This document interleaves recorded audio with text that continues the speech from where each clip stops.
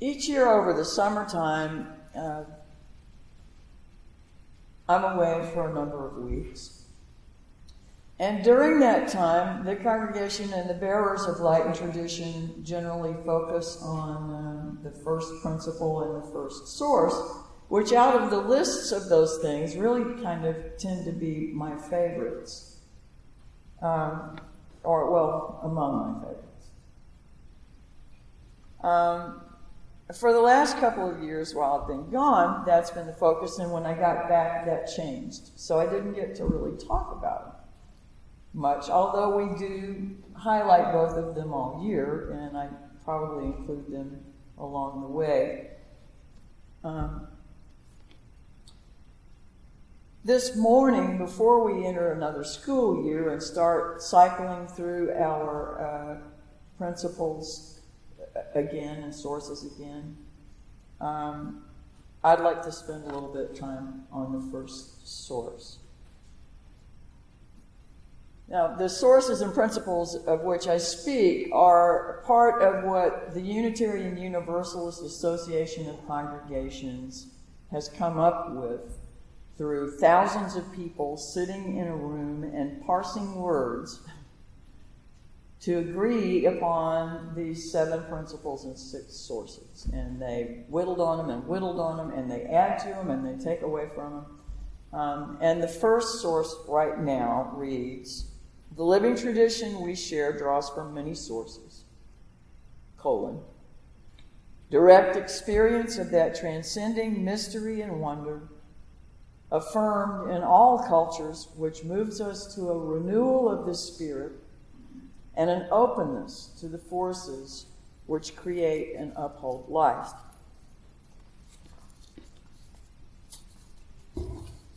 Direct experience.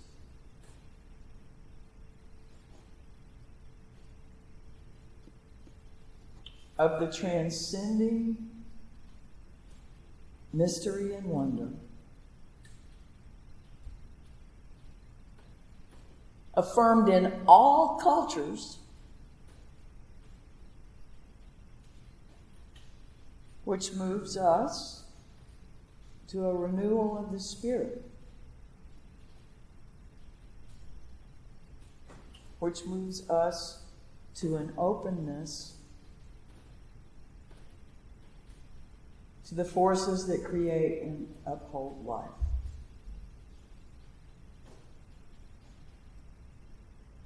Regarding direct experience, there are times that my own experience supports the idea that this direct experiencing of connectedness with that which is beyond any naming I could do, that momentary infusion of awakeness, is without a doubt a gift that I have done absolutely nothing to earn. Couldn't earn it.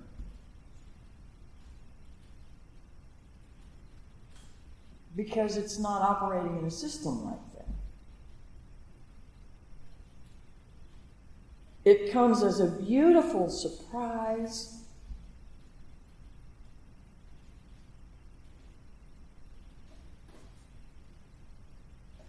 Always feels like great freedom, and it always makes me very grateful.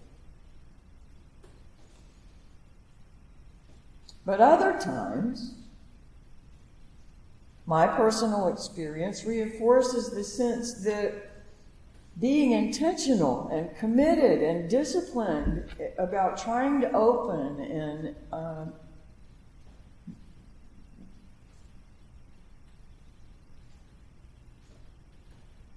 caring about whether I have that experience of connection or not increases the likelihood that it'll happen more often. I'm not earning it, but somehow it feels like I can participate in making it more prevalent in my life. Does that make sense? These things? I know that they don't actually agree. Okay, so What does the transcending mystery and wonder transcend?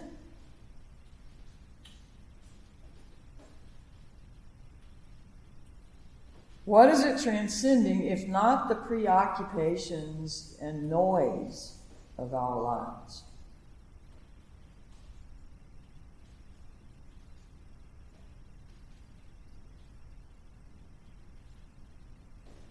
The distractions, the things we take sometimes as all there is. Friday evening, I heard a man speak of a teacher he had that used to ask the question frequently, is there enough silence for the word to be heard? Now, at one of the ministerial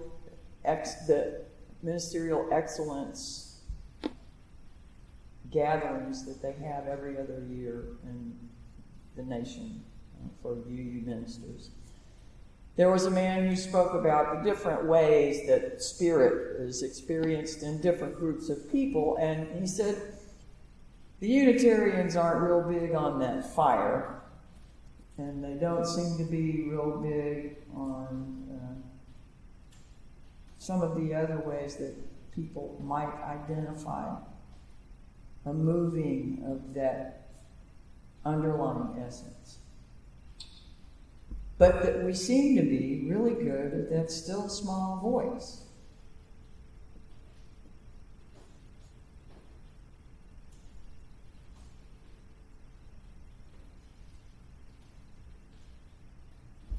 Are we?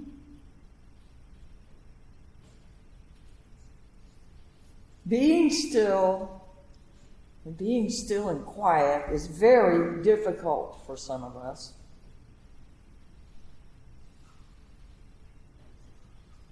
But I'm noticing that those very same people who have the most discomfort with trying to be still and trying to be quiet, when they achieve that, come out with some of the most amazing things. Gifts for everybody else and for themselves. You know, being still and quiet, we come face to face with the things that we most need to work on in our own lives, the things that are unresolved, the things that where we haven't found forgiveness, where we haven't let go of fear, where we have let anger, which is also another face of fear, take over our perspective on something. But it's that pain from which the wisdom and vision spring. The phoenix does not rise unless something is burned down first. But this transcending mystery and wonder is affirmed in all cultures. You know, while some of us work hard to see about creating more inclusion in the world around us, there are people, I heard a report yesterday, there are people in India that are trying to rewrite the history books to totally exclude the first prime minister. That sort of thing is happening in cultures all over the world right now. And the concrete things that determine culture are being manipulated in huge ways. The only way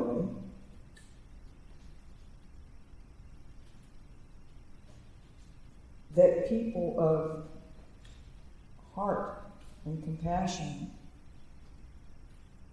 can change that is by working from that which transcends all that stuff. Simultaneously. while we're doing everything we can for social justice and for the environment and for those who are voiceless.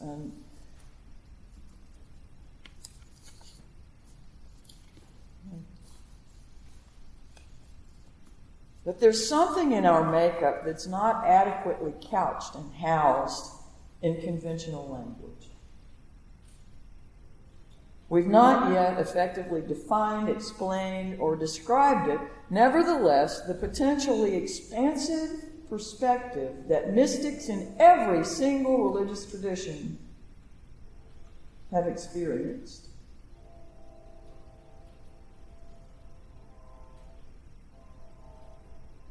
seems to do an absolutely perfect job of communicating it.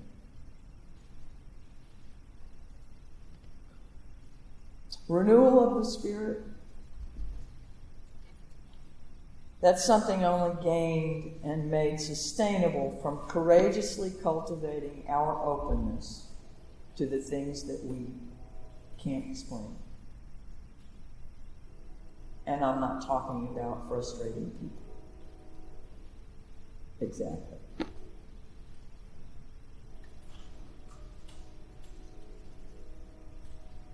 As the children's exercise this morning of balancing sticks on fingertips and then trying to move closer together to others, while doing it, demonstrated balancing life and spirit is a matter of practice. It's a matter of patience.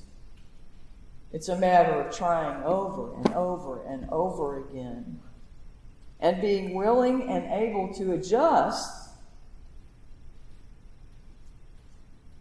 with the unexpected, moving of whatever we're trying to balance, and moving carefully and mindfully, noticing what's around us. The smaller the world gets, the more intentionally aware we must become, and the influence we have on one another in some ways increases, or at least intensifies. If we really care to bring about peaceful, just, and free world, in addition to speaking truth to power, always motivated from love, and in addition to working with our neighbors, learning more about releasing blind privilege,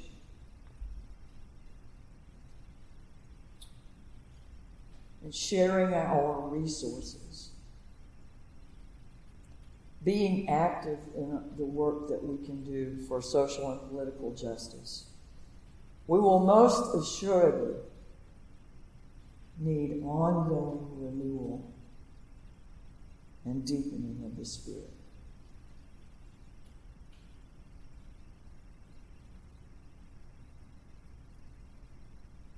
May we have the courage, heart, and tenacity to find it.